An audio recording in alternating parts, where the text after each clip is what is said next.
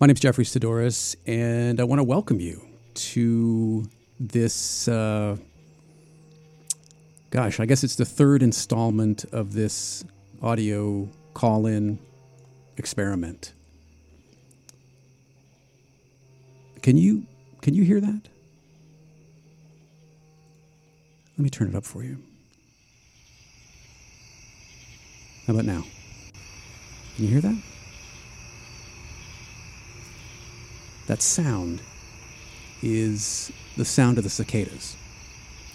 And from the time that I was, 4, maybe 5, until my senior year in high school, the cicadas were sort of the soundtrack to my summers along the Colorado River. These were recorded outside our house, just north of D.C., a couple weeks ago. And the first time I heard them after we moved here, that sound brought me right back. Before we had a house at Lake Havasu, we had this little Aljo trailer along the Colorado River at a trailer park called Windmill.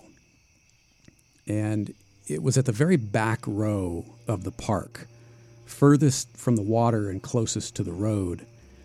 And across this little gravel parking lot was a long line of tamarisk trees that bordered the park.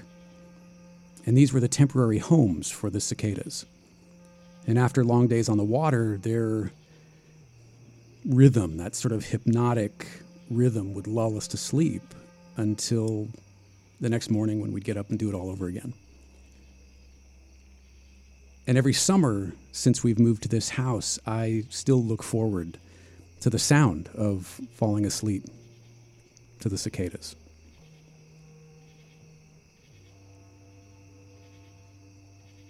You know, I've got to tell you that I was really nervous about doing this, and I still am, frankly. But I think it's got the potential to turn into something interesting, maybe even something special. So I want to thank you again for those of you who've listened to episode 1 and listened to episode 2. I really appreciate it. Looks like we've got a call already. Tell you what, hold off on this. I'll get to calls in just a second, okay? I want to tell you about something before we get to the calls. Boy, persistent. Hi, who's this? Hey, this is Tom in Michigan. Hey, Tom in Michigan. Can you give me a few minutes? I'm gonna talk about something real quick, and then I'll take some calls. Can you give me just like 5 minutes? Yeah. Do you want me to hang in the line, or do you want me to call back? No, just give me a call back in about 5 minutes. Yeah, you got it. Okay. Thanks, Tom. All right. Yeah, bye. Like I said, I just want to thank you for those of you who have listened to the first 2 episodes and who have called in and been really generous with your stories. Last year, I had an idea for a show that I had every intention of starting this year. In fact, I was all set to begin production in March, but COVID happened. And I thought, like many of us, maybe you did too, that we would listen to science, take appropriate action, the curve would flatten, and things would suck for a couple of months, but then we'd start to get back to normal, right? But as it turns out, we didn't, and it didn't, and there's really no such thing as normal anymore. So this show I wanted to do it's called A Day's Work, and it's my attempt to sort of build on some of the work that Studs Terkel did starting in the 40s. Studs was a radio broadcaster who recorded conversations with people, thousands of people, over a period of several decades. And he talked to them about what they did, their work, and how they felt about it.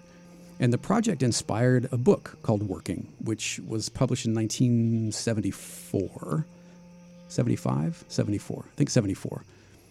Anyway, so I thought it would be really interesting to see how people's feelings about work and the work itself have changed in the past 50 or so years since Working was produced. And originally I wanted to record the conversations in person, just like Studs did, but with COVID still here and in many places on the rise again, that just doesn't seem possible. So I've decided to sort of tweak the scope of it, make some changes, at least for now, and record the conversations remotely.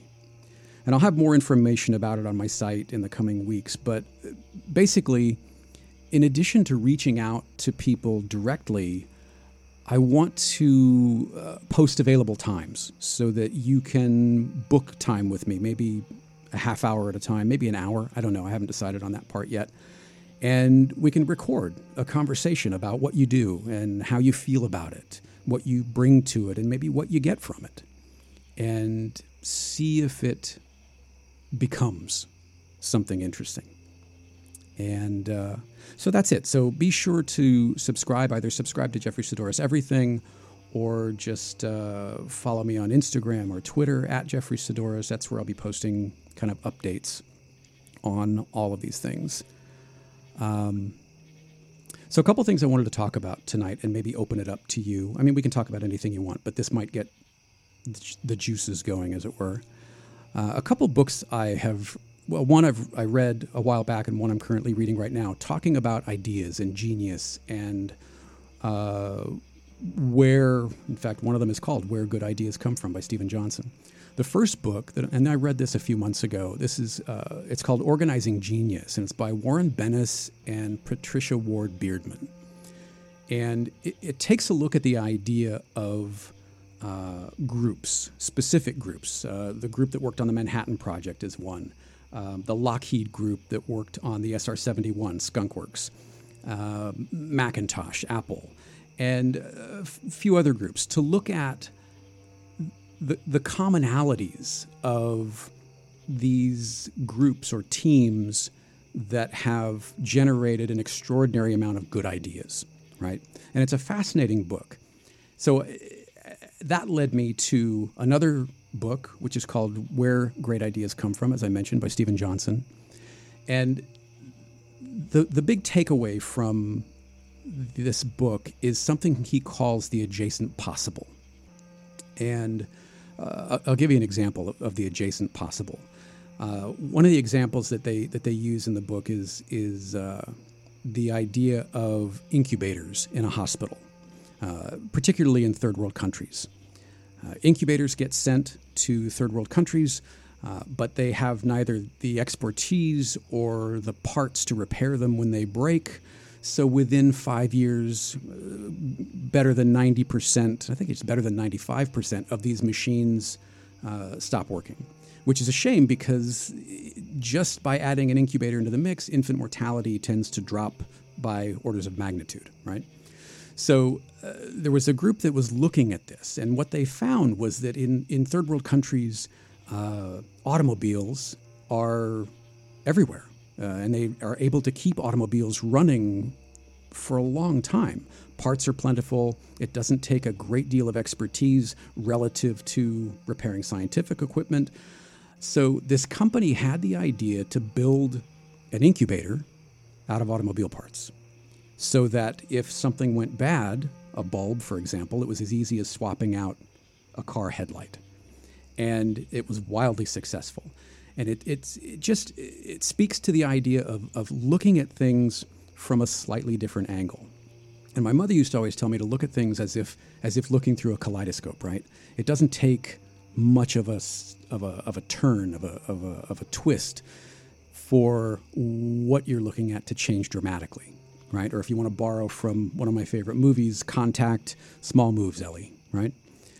So this is a fantastic book, and it's kind of hitting me where I live at the moment because I regularly struggle with the idea of ideas and where do they come from.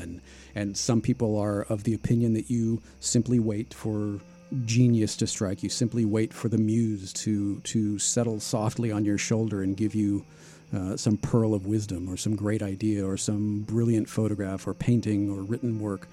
But that's typically not the way it works. And in quite a few case studies in this book, we see examples of that. One of them, in fact, was a guy named Kevin Dunbar at McGill University studied this group of scientists in a molecular biology lab. And what he found was that the breakthrough ideas didn't happen in solitary, nor did they happen at the microscope, but they happened at the lunch table. They found that they happened at the conference room. They happened when groups of people got together and talked about what they were working on, either individually or collectively, and then went back and let those ideas, let those concepts, let those conversations sort of percolate and come up with something new. And we see this not just in science, but in art. If you've ever seen Pollock, terrific movie, I can't recommend it enough. Pollock hangs out with de Kooning and other artists and poets, and out of that you could argue that his genius maybe wasn't born, but certainly was nudged in different directions, right? So I'm fascinated by all this, and I wanted to get some feedback on it, maybe see what you guys think. I think it's a fascinating topic. I spend a lot of time thinking about it, writing about it, reading about it. But what do you think? Let's open this up. I know Tom from Michigan is going to call, and I can't wait to talk to him. But give me a call, 202-539-0209. You can also Skype me at Saddoris, Saddoris. And in the meantime, this is a tune by Paulo Pavan. This is Urban Slanging. Here we go.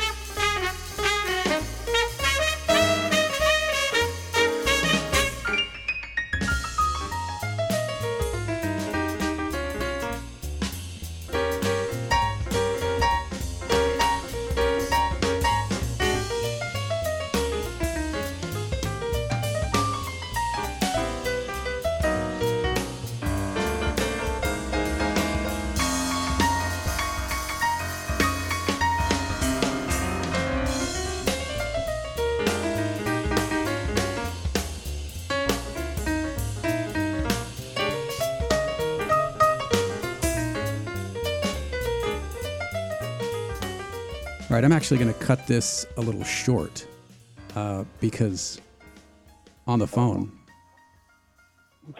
from way back, Tom in Michigan. Uh-oh. Yeah. Well, I guess you're now Tom in Illinois, right? I am briefly. Yes, I'm in downtown Chicago. Empty Chicago, it feels like. Is it completely just surreal now? Well, it is. We got here yesterday on a gig, and we're staying at the Lowe's downtown. But the giant Sheraton hotel right across from us is closed. I don't like. I looked out. I'm looking out my window at it right now, and yesterday when I got here, I'm like, there's no lights on over there, and down by the lobby, it's like shuttered. And I don't know if it's because of COVID. I don't know if they're remodeling it. It is a little bit of an older building, but then just on the streets around here, there's just not that many people. It's weird. It's beautiful here. It's like 80 degrees. It's like summer weather, and there's just not the normal. It feels very weird. Have you ever experienced it like that before? Oh gosh, no. And I've been to Chicago many, many times. And I mean, even in the winter, it's, there's people hustling around. And I know we went to a restaurant last night out a little bit west of, directly downtown, probably just like a couple miles out there. It's kind of hipster neighborhood that's up and coming. And there were definitely like big outdoor seatings of places. And we went to a place, an Italian joint called Piccolo. Piccolo something. Please tell me it's Piccolo Pete. Please tell me it's Piccolo Pete. It's not Piccolo Pete. Damn it. Anyway, so there were people out, doing things, and but everybody on the streets was wearing masks. I was encouraged to see that, and so they're taking it seriously. It seems like in Chicago. But anyway, I don't know. Hey, thanks for having me on, man. I want to say that this is a cool thing that you got going, and thank you. I'm excited to see it evolve. I'm nervous. I feel like I'm a chimp trying to write Shakespeare on a typewriter. Well, fill it with enough chimps and typewriters, and you'll get there. No, but you've inspired me for years. And thank you.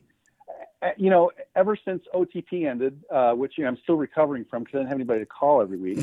I'm sorry. I'm sorry we left you hanging. You did, man. I called the number, it wouldn't pick up. I'm like, oh no. So when you did this, I'm like, okay. We moved away and didn't tell you. You did. Actually, I've met Bill in person 2 different times now. Right. Because I've gone to New York.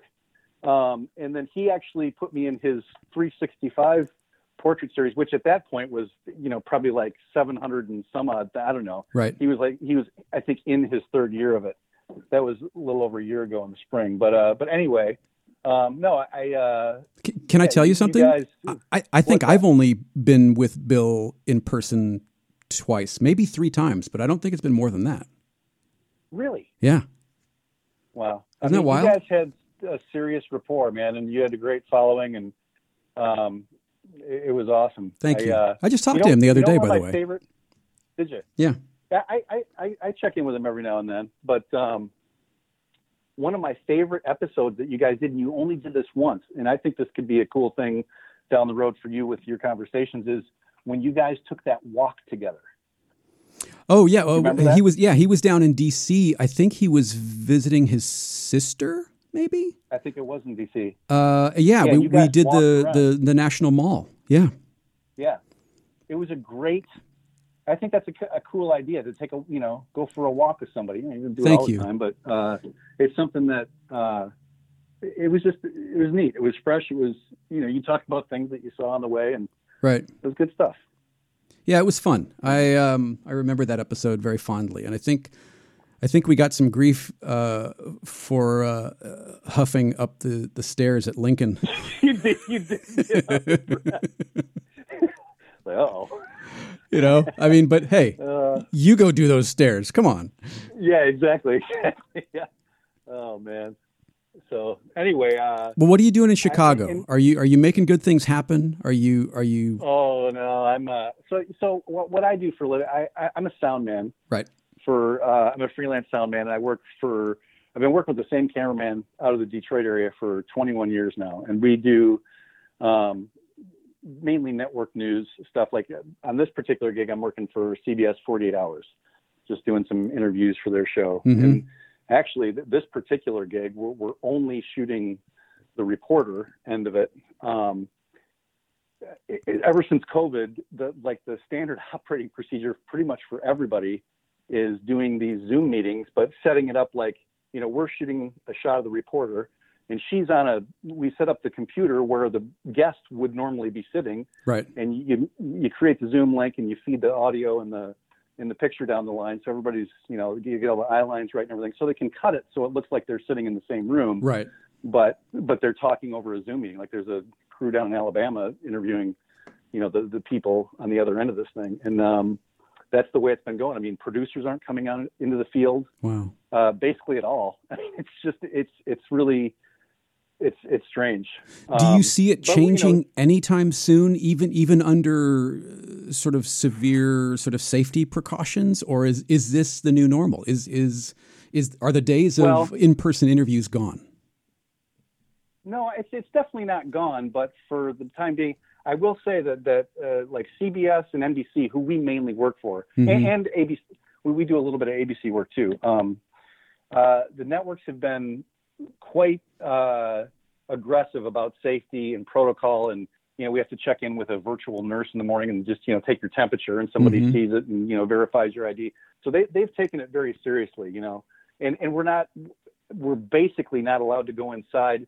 When we're doing here we're in a ballroom of a hotel that we've set up a little typical kind of mobile studio thing in, but when we're doing a guest of the other day we talked to a professor at Michigan State University and we shot it outside. Because they don't even want you going inside. So it's going to get weird when it gets colder here because, right. We're sit down for an hour-long interview sitting in the snow. But has your kit changed as a result of all this, or are the actual logistics or mechanics of what you do, has that changed, or are you still using the same gear, same equipment, same sort of protocols? We're still using all the same gear. What we've added is a computer, a capture card for the camera to go into the computer, and then basically that sends the audio and the picture.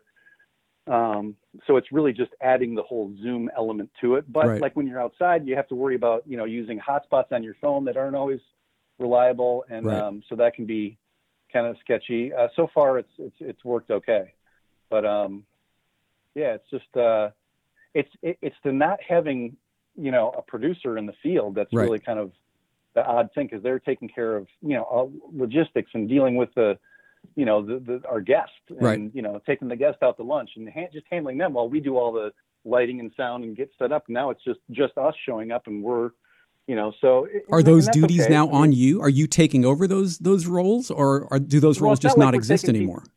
They're kind of not existent. It's like it does feel a little bit, I mean, not to be, make a pun of it, I feel like it's a little bit phoned in, and we are phoning it in. But I mean, yeah, I know, exactly.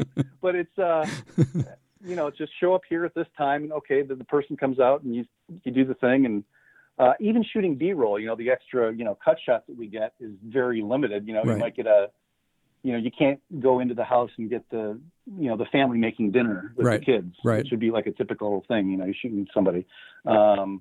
That will change down the road, but when, I don't know. But the networks are being very cautious about it. So, I mean, that's a good thing, right? That's a good thing. Absolutely. Absolutely, man. I mean, somebody's got to listen to science. Exactly. Oh, dude, it's just, it's bananas. Yeah. I don't even, I can't hardly even talk about it. But, right. You know what I mean? Well, I'm so glad to hear your voice, and yeah, good to hear you too. This number, put this one in your Rolodex now. Wow, Rolodex. Wow. Those were things made of paper, kids. This will be the only number in it. No, I'll look forward to calling back sometime, and I'll try to check in. That's the whole thing, is that, and I was trying to figure out when you were going live, because I listened to 1 and 2, and I was like, when did he do this? Well, I'm still trying to figure out a consistent time. And today was a little later because we had to take Cooper, our dog, to the vet for his final heartworm, all clear blood draw, which if you've ever had a dog with heartworm, if you haven't, next month will be a year that this process started a year ago with, keeping him on reduced activity and steroids and antibiotics and then, the actual medicine that kills the worms. And man, it's just it's a slog. And so this was his sort of final all clear. He's healthy. Everything's good. So now we can, good puppy. Yeah. Now we can, that's awesome. Travel again and, you know, that kind of thing. So, yeah, I've got, 2 German short-haired pointers that are not quite, they'll be turning 3 next month. Oh, wow. And, are they related? Are they siblings? Yeah. They're brother and sister. They're amazing.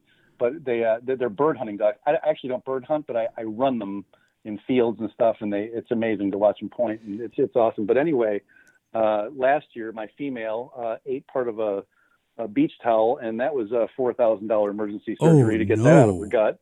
And then this year the male blew out his ACL, and that wasn't quite as expensive, but it was a lot. And then he had to be on a leash for almost 3 months. So finally that's over. These are dogs that run, 100 miles an hour for, an hour at a time. It's crazy. So anyway, yeah, dogs. And then ever since I got dogs, I don't even think about my kids anymore. It's like the kids, I don't know.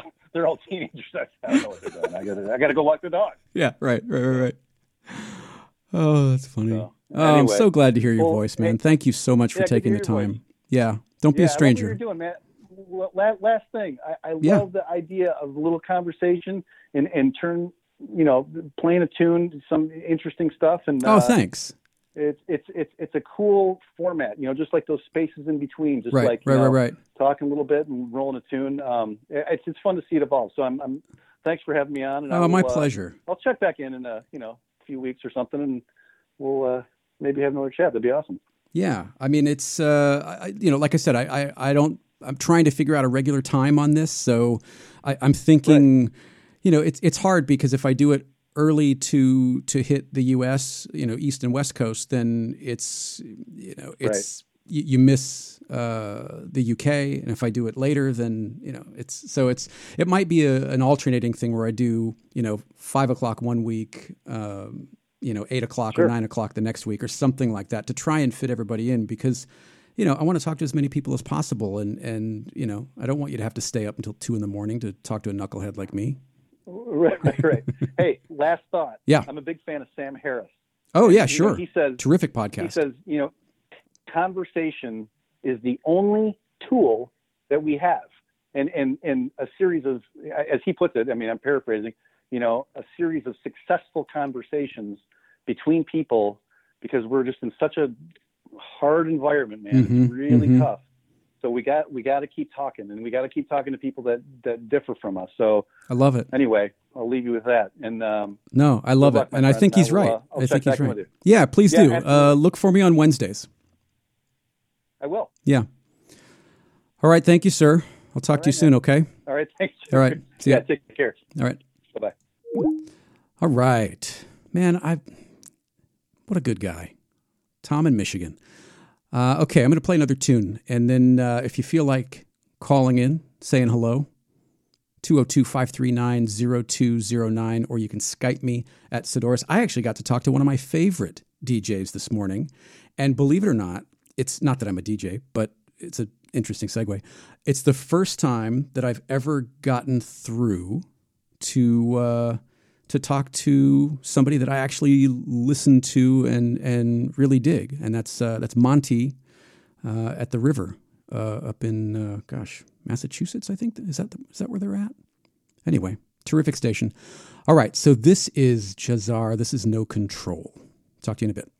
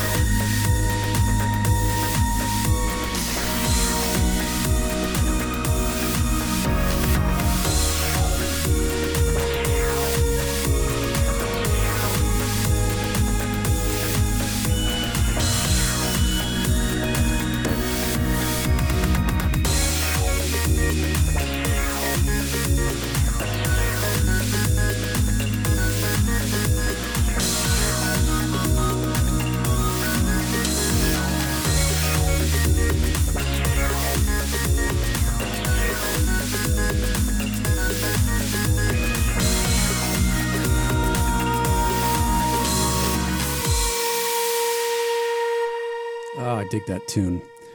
Hey, in talking about all of this creativity and ideas, if you feel like calling in, let me know what you think of all this. Do you have singular ideas? Do you get ideas from talking to people? Where do you get your best ideas, and how do you do your best work?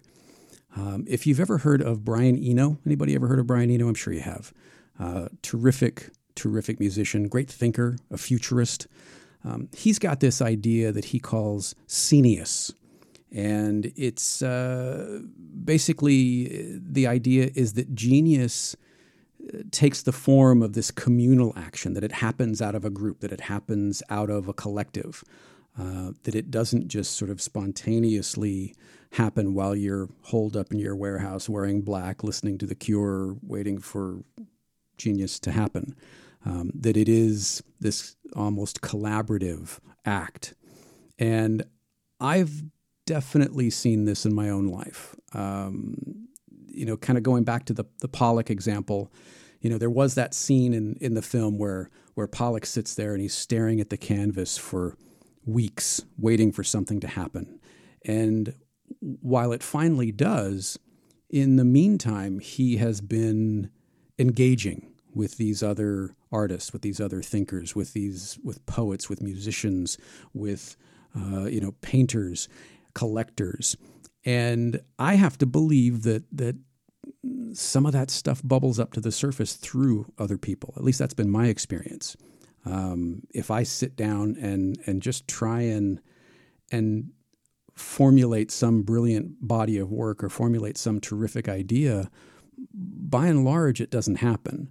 It typically comes on the back of something else. It typically comes on the back of either thinking about something else entirely or taking a break from it all. I mean, this painting project that I did a couple of months ago now really was born out of taking a break from social media, because I found that the noise that I was reading daily, multiple times a day, doom scrolling, I think is the term that they've used to describe some of this.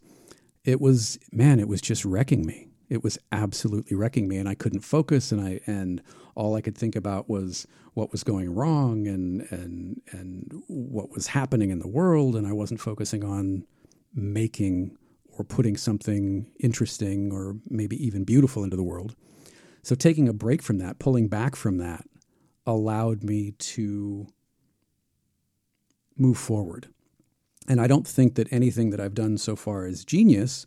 I don't think it's anywhere close to that. But movement in and of itself has to happen to get there, right? You have to take the 10,000 bad photographs. You have to paint the 10,000 bad paintings, hopefully not that many.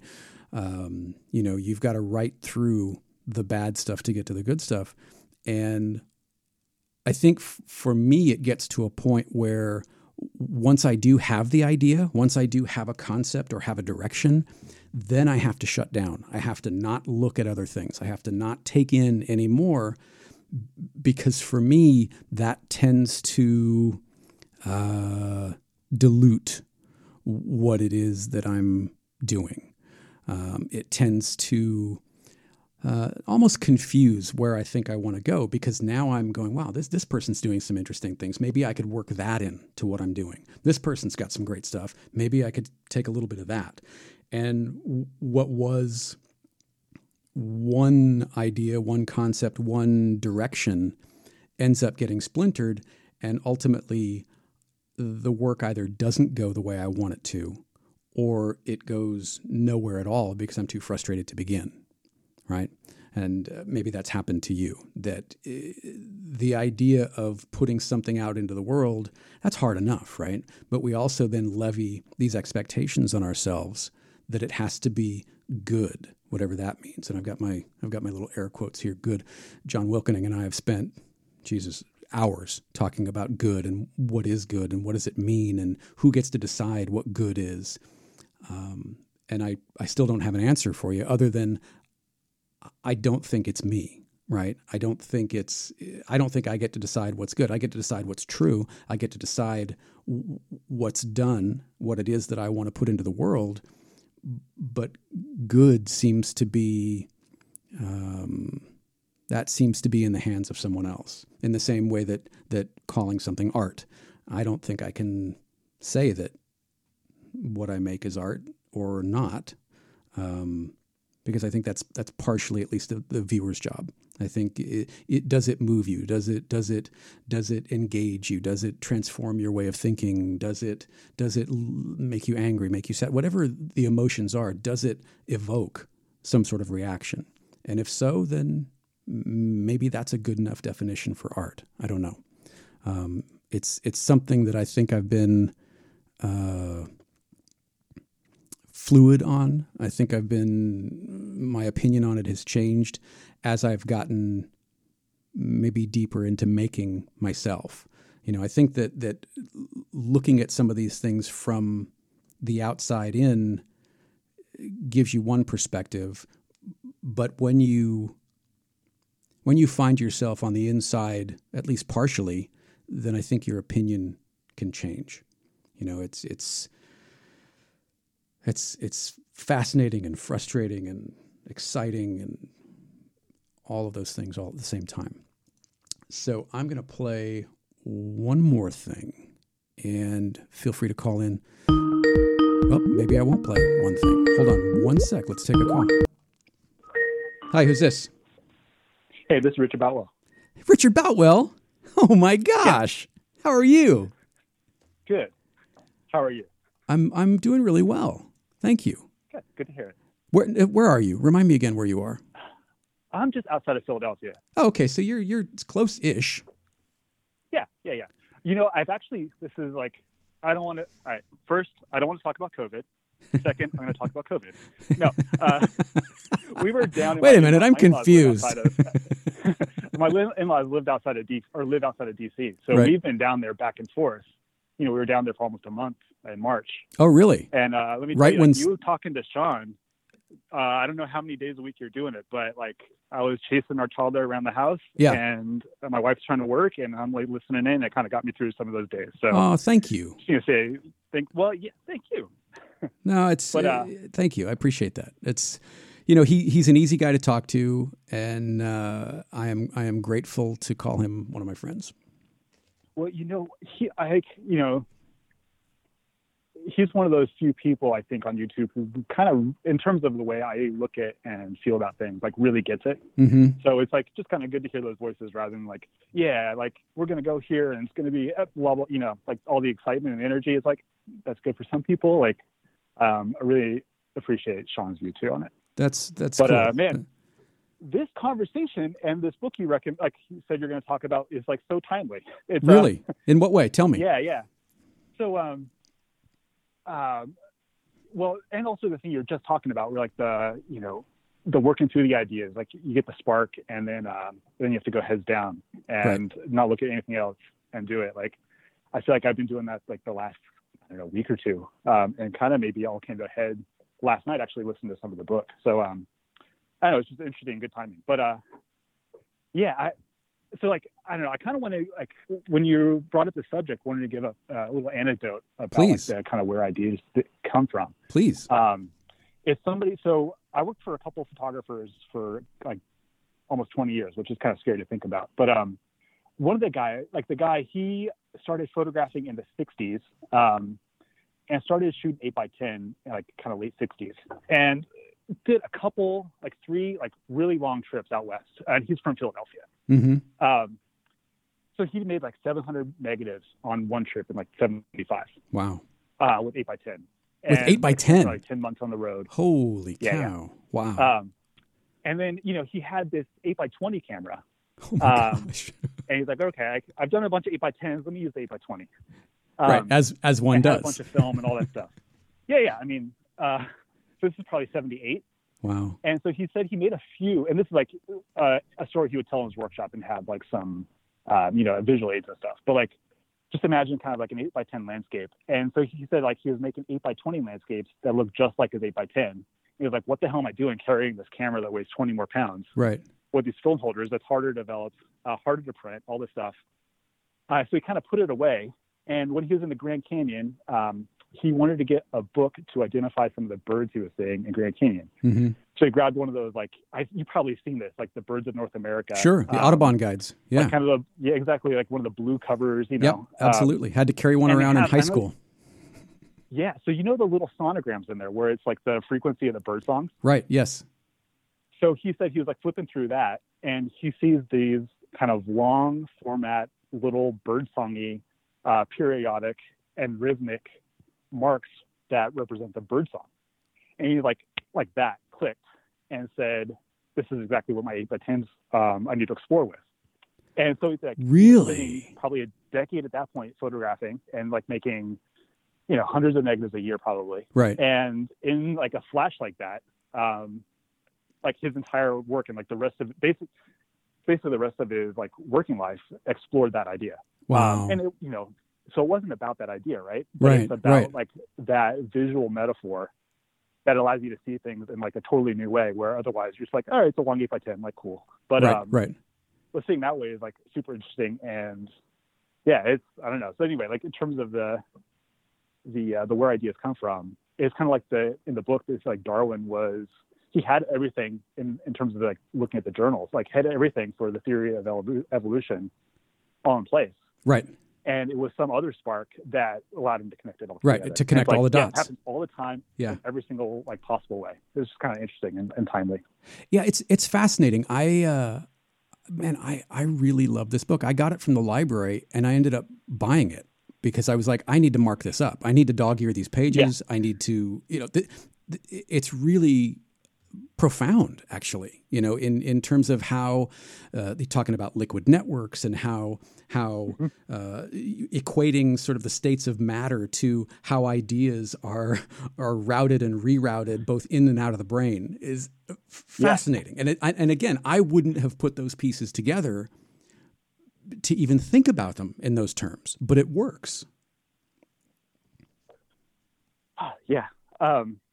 What I was like saying, like, it's so timely is like, I'm working on these pictures that I took out west earlier in the year before the craziness. Mm-hmm. When you say out west, what are you referring to? Oh, so I've been obsessed with Death Valley for a couple of years. Ah, yeah, good choice. Yeah. So yeah, I grew up in funny story, but like I grew up in Joshua Tree. No kidding. Start photographing it. Yeah. My grandpa was a ranger in the Black park. Rock. No kidding. Yeah, before it was a park, it was a monument, right? Right. So we settled there because he was a ranger there, and like, you know, patrolled the backcountry on horseback in like the late 70s. Oh my gosh. Early 80s. Yeah, it's like, but so we would go through the Owens Valley to go fishing. Wow. And we'd always see the sign for Death Valley. Mm-hmm. And he is like retired, like he went to fish. And I was like, let's go to Death Valley. He's like, there's nothing out there. Right. It's in the name, like, kid. That's my memory of Death. Yeah. It's like, there's no reason to go. There's nothing out there. And, you know, but he's, you know, from that like context of like wanting to go on a fishing trip, like why would you go there? Right. But, you know, I finally did when I started photographing. And like everybody else, I just like went to the dunes, went to Zabriskie Point and all this stuff. And so you never got to go as a child? No, we never went. Really? I didn't go until a year after I started photographing. I went like on a big, like, you know, do the California coast trip. Right. Wow. Up over the White Mountains and Death Valley. But even then, I only photographed like in the dunes and like Badwater, you know, like the places.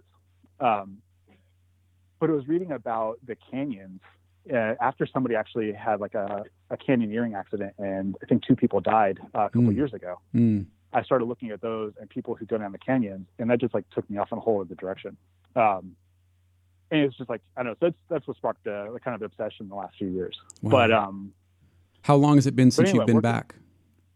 I went in February, late February. Just this past February? Mm-hmm. Oh, yeah. Wow. Yeah, so took a trip in like 2017. That's when I started like first exploring like some of the canyons. Mm-hmm.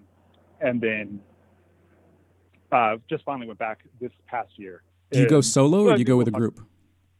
Went solo. I don't know if I were. I don't know.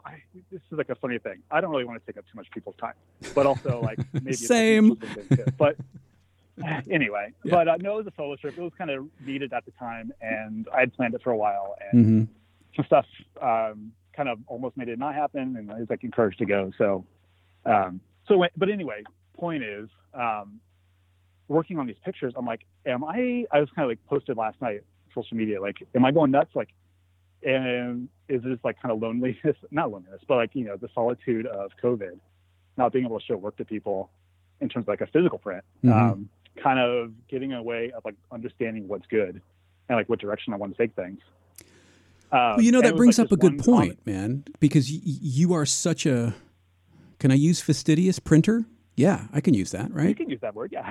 I mean, incredibly detailed in your approach to printing. So what has this done not only for your output, but how you're thinking about more input because you're sort of, hamstringed by the output? So in some ways, like I can print to a certain size at home. It's hard to lay it out because just like we have a small house and it's hard to lay out big prints. Right. The studio I would do the work out of for like the last 20 years. They have, big viewing areas and huge tables and all that. Sure. So like that, in that way, it's like been a little bit of a hindrance for this kind of new work. But for the most part, it's more the lack of time just because of trying to manage schedules and like lack of daycare and all this stuff. Where it's like, I've never had a real job, so I'm doing the childcare. It's how it's like I signed up for it. It's what it is. But like that gets in the way more of anything else, like the time constraints. Right. But it's more like the living. It's hard to have big prints out and live with them for a minute, where you pass by multiple times a day to get the feeling of where the direction things are going. I'm not sure if that answers your question. But, yeah, it does. I mean, I think but your work needs, I think, I don't get, I'm making a huge assumption here, but I don't imagine that you can tell a direction by looking at individual prints. I would think that you need to see sequences and fairly large sequences to see where things are going. Yeah. And that's kind of where I think I hit a bit of where stuff started clicking the last few weeks, where like I started to, and especially like this last week, where once I worked on enough pictures and kind of understood like some of, not the feeling of like having made the picture, but because I think, and like I'm going to be kind of the non-traditional landscape photographer saying like I don't try to recreate what I felt, what I thought, because those are completely two separate feelings, and the whole idea for my work is like making a picture that like becomes its own experience, and separate from the sequence even. Oh no, so that's what I mean. Is like so I trait the sequence as what informs one picture to the next. I see. So there is narrative there that links them all. The theme develops. Yeah. The theme develops as I work on them and as I print them. So, man, we need to deep dive this. We need to take some more time on this. I don't want to take up so much time right now. No. Okay. So you heard it here. Richard Boutwell is going to do a longer conversation. Yeah, well, it's so funny, like thinking about, just like the spark of like this book is like thinking about how series, and it's mostly how it works in series, how things originate and where they go based on just like small, tiny little sparks that without some kind of like time to let them germinate, right? You might not have. I think it's kind of, I keep using YouTube as the like the frame of reference, just because like we're all locked at home watching YouTube, but or listening. Come on, or listening. or listening. I just mean like some of the popular like landscape photography YouTube, where it becomes about the place, about the thing, right, that you photographed, and like not about like the deeper, larger thing. Mm-hmm. And like I think like having that space, allowing like giving yourself the space to kind of ruminate, is super important. Right. Let's do you want to can we say yes? Can we say we'll do like a PD and like spend an hour and a half just diving into this stuff? Absolutely. Okay. Like I could talk about print all day long. So, and like what goes on behind it too. So, Right. Absolutely. Okay. Yeah. I mean, I would love to, and don't answer now, but I would love to get some of your thoughts on who's really kind of knocking it out of the park? Who lights you up when you look at the work, you know, and maybe not for the reasons that we think, you know what I mean? Yeah, absolutely. And how does that inform what you want to do or what you are doing? Yeah, I can't answer it. Well, you don't want me to answer right now, but you I'll can. On it. And yeah, you can. Go ahead. I think it's Ron Jude, or it might be Rod Jude, but I think it's Ron Jude, Jude. Mm-hmm. Just did a series they just published a series called 12 Hertz. Okay. And it's funny in that, like, I've been thinking in a similar way, but he does it to 1,000 times more than what I ever could.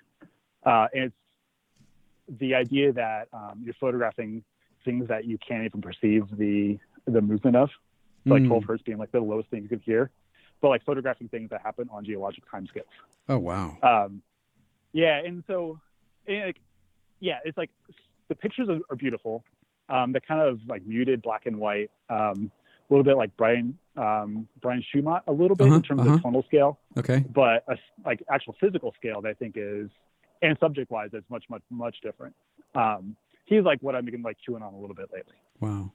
And is the work, is it large work? I mean, it's like Bertinsky size, like 3, 4, 5 feet on a side when you're looking at prints? Yeah. Yeah. Wow. Mm-hmm. Wow. Yeah. That's, you know, that's actually another topic I would love to dive into with you, is the scale of prints and seeing what works at what scale versus what works at another scale, and not sort of forcing, not forcing one into the other. Like so the work informs it. Like subject informs it. We'll have a lot to talk about. I thank you, man. Thank you in advance. I would love to. I was able to call in. I'm sorry I called so late on that. Yeah. No, thank you. I appreciate it. So we were talking. The book we were talking about is Where Great Ideas Come From, Steven Johnson. Right? Or is it? Yeah, that's it. Yeah, that's the one. All right, I'm gonna hang up and let you play some tunes. All right, I'll play one more tune. Really appreciate what you're doing, though. Oh, thank you, man. Thank you for calling. Thank you for the time. I appreciate it. Sure thing. All right, talk soon. Take care. Bye. All right, that was fun. Oh man, you know what? If you haven't checked out Richard's work, go look at it. Richard Boutwell. Find him on Instagram. Go check out his work. Super stuff. Let's play one more thing and see if anybody wants to call in. And if not, then we'll wrap it up. 202-539-0209. Or you can Skype me at Sidoris. Yeah, that's it. All right. This is, let's see, what do we want to play? This is Drake Stafford. Let's play this one. That it's a great mistake to confuse it with nothingness. It is rather to be thought of as space, or like space, because space is not empty. It contains the whole universe. And so in the same way, the state of mind of the person who is truly enlightened is not empty. It contains everything.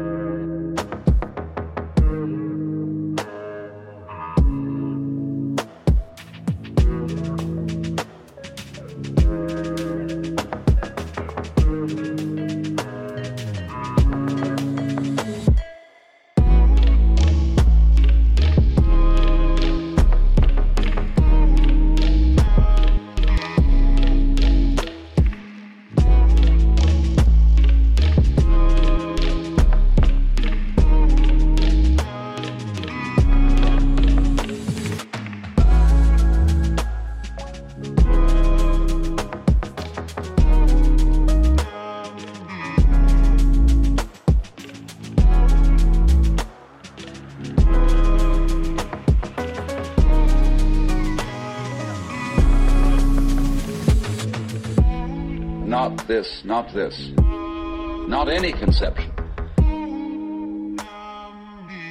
The highest state of consciousness in samadhi is called nirvikalpa samadhi, which means literally non-conceptual. All right. I think we're at about an hour. I'll add all these the things that we've talked about into the show notes. They're not in there now, but I'll add them in the show notes when I repost it. But thank you for being a part of this. It's an interesting thing. I'm still trying to figure it out. I'm still trying to work through the mechanics of it. Trying to it's a dance. It's definitely a dance. And I couldn't do it without Adrian sort of acting as producer, helping me out. So thank you for that. And these are fun. I hope you're enjoying them. I hope you come back and we'll figure out a more regular time slot on, I think Wednesdays is going to be where we land. And I might play with the time, a few hours for and back to try and accommodate the US and the UK. But I think probably in the 5 o'clock, alternating maybe between 5 and 9, or maybe we'll just settle on 5 o'clock and it's just a little earlier for people here in the States. But yeah, this has been a lot of fun. You can find me on Instagram and Twitter at Jeffrey Saddoris, JEFFERY SADDORIS. And again, feel free to reach out with questions, with comments, with feedback. Leave them in the comments on YouTube or get in touch with me directly. You can also email me at talkback@jeffreysaddoris.com. And you can subscribe to all of the shows that I do by subscribing to Jeffrey Saddoris Everything wherever you listen to podcasts. All right. So thank you again for being here. I appreciate your time. I appreciate your attention. I appreciate all of the great conversation. Let's do it again next week. And until then, I'll talk to you again in a week or so.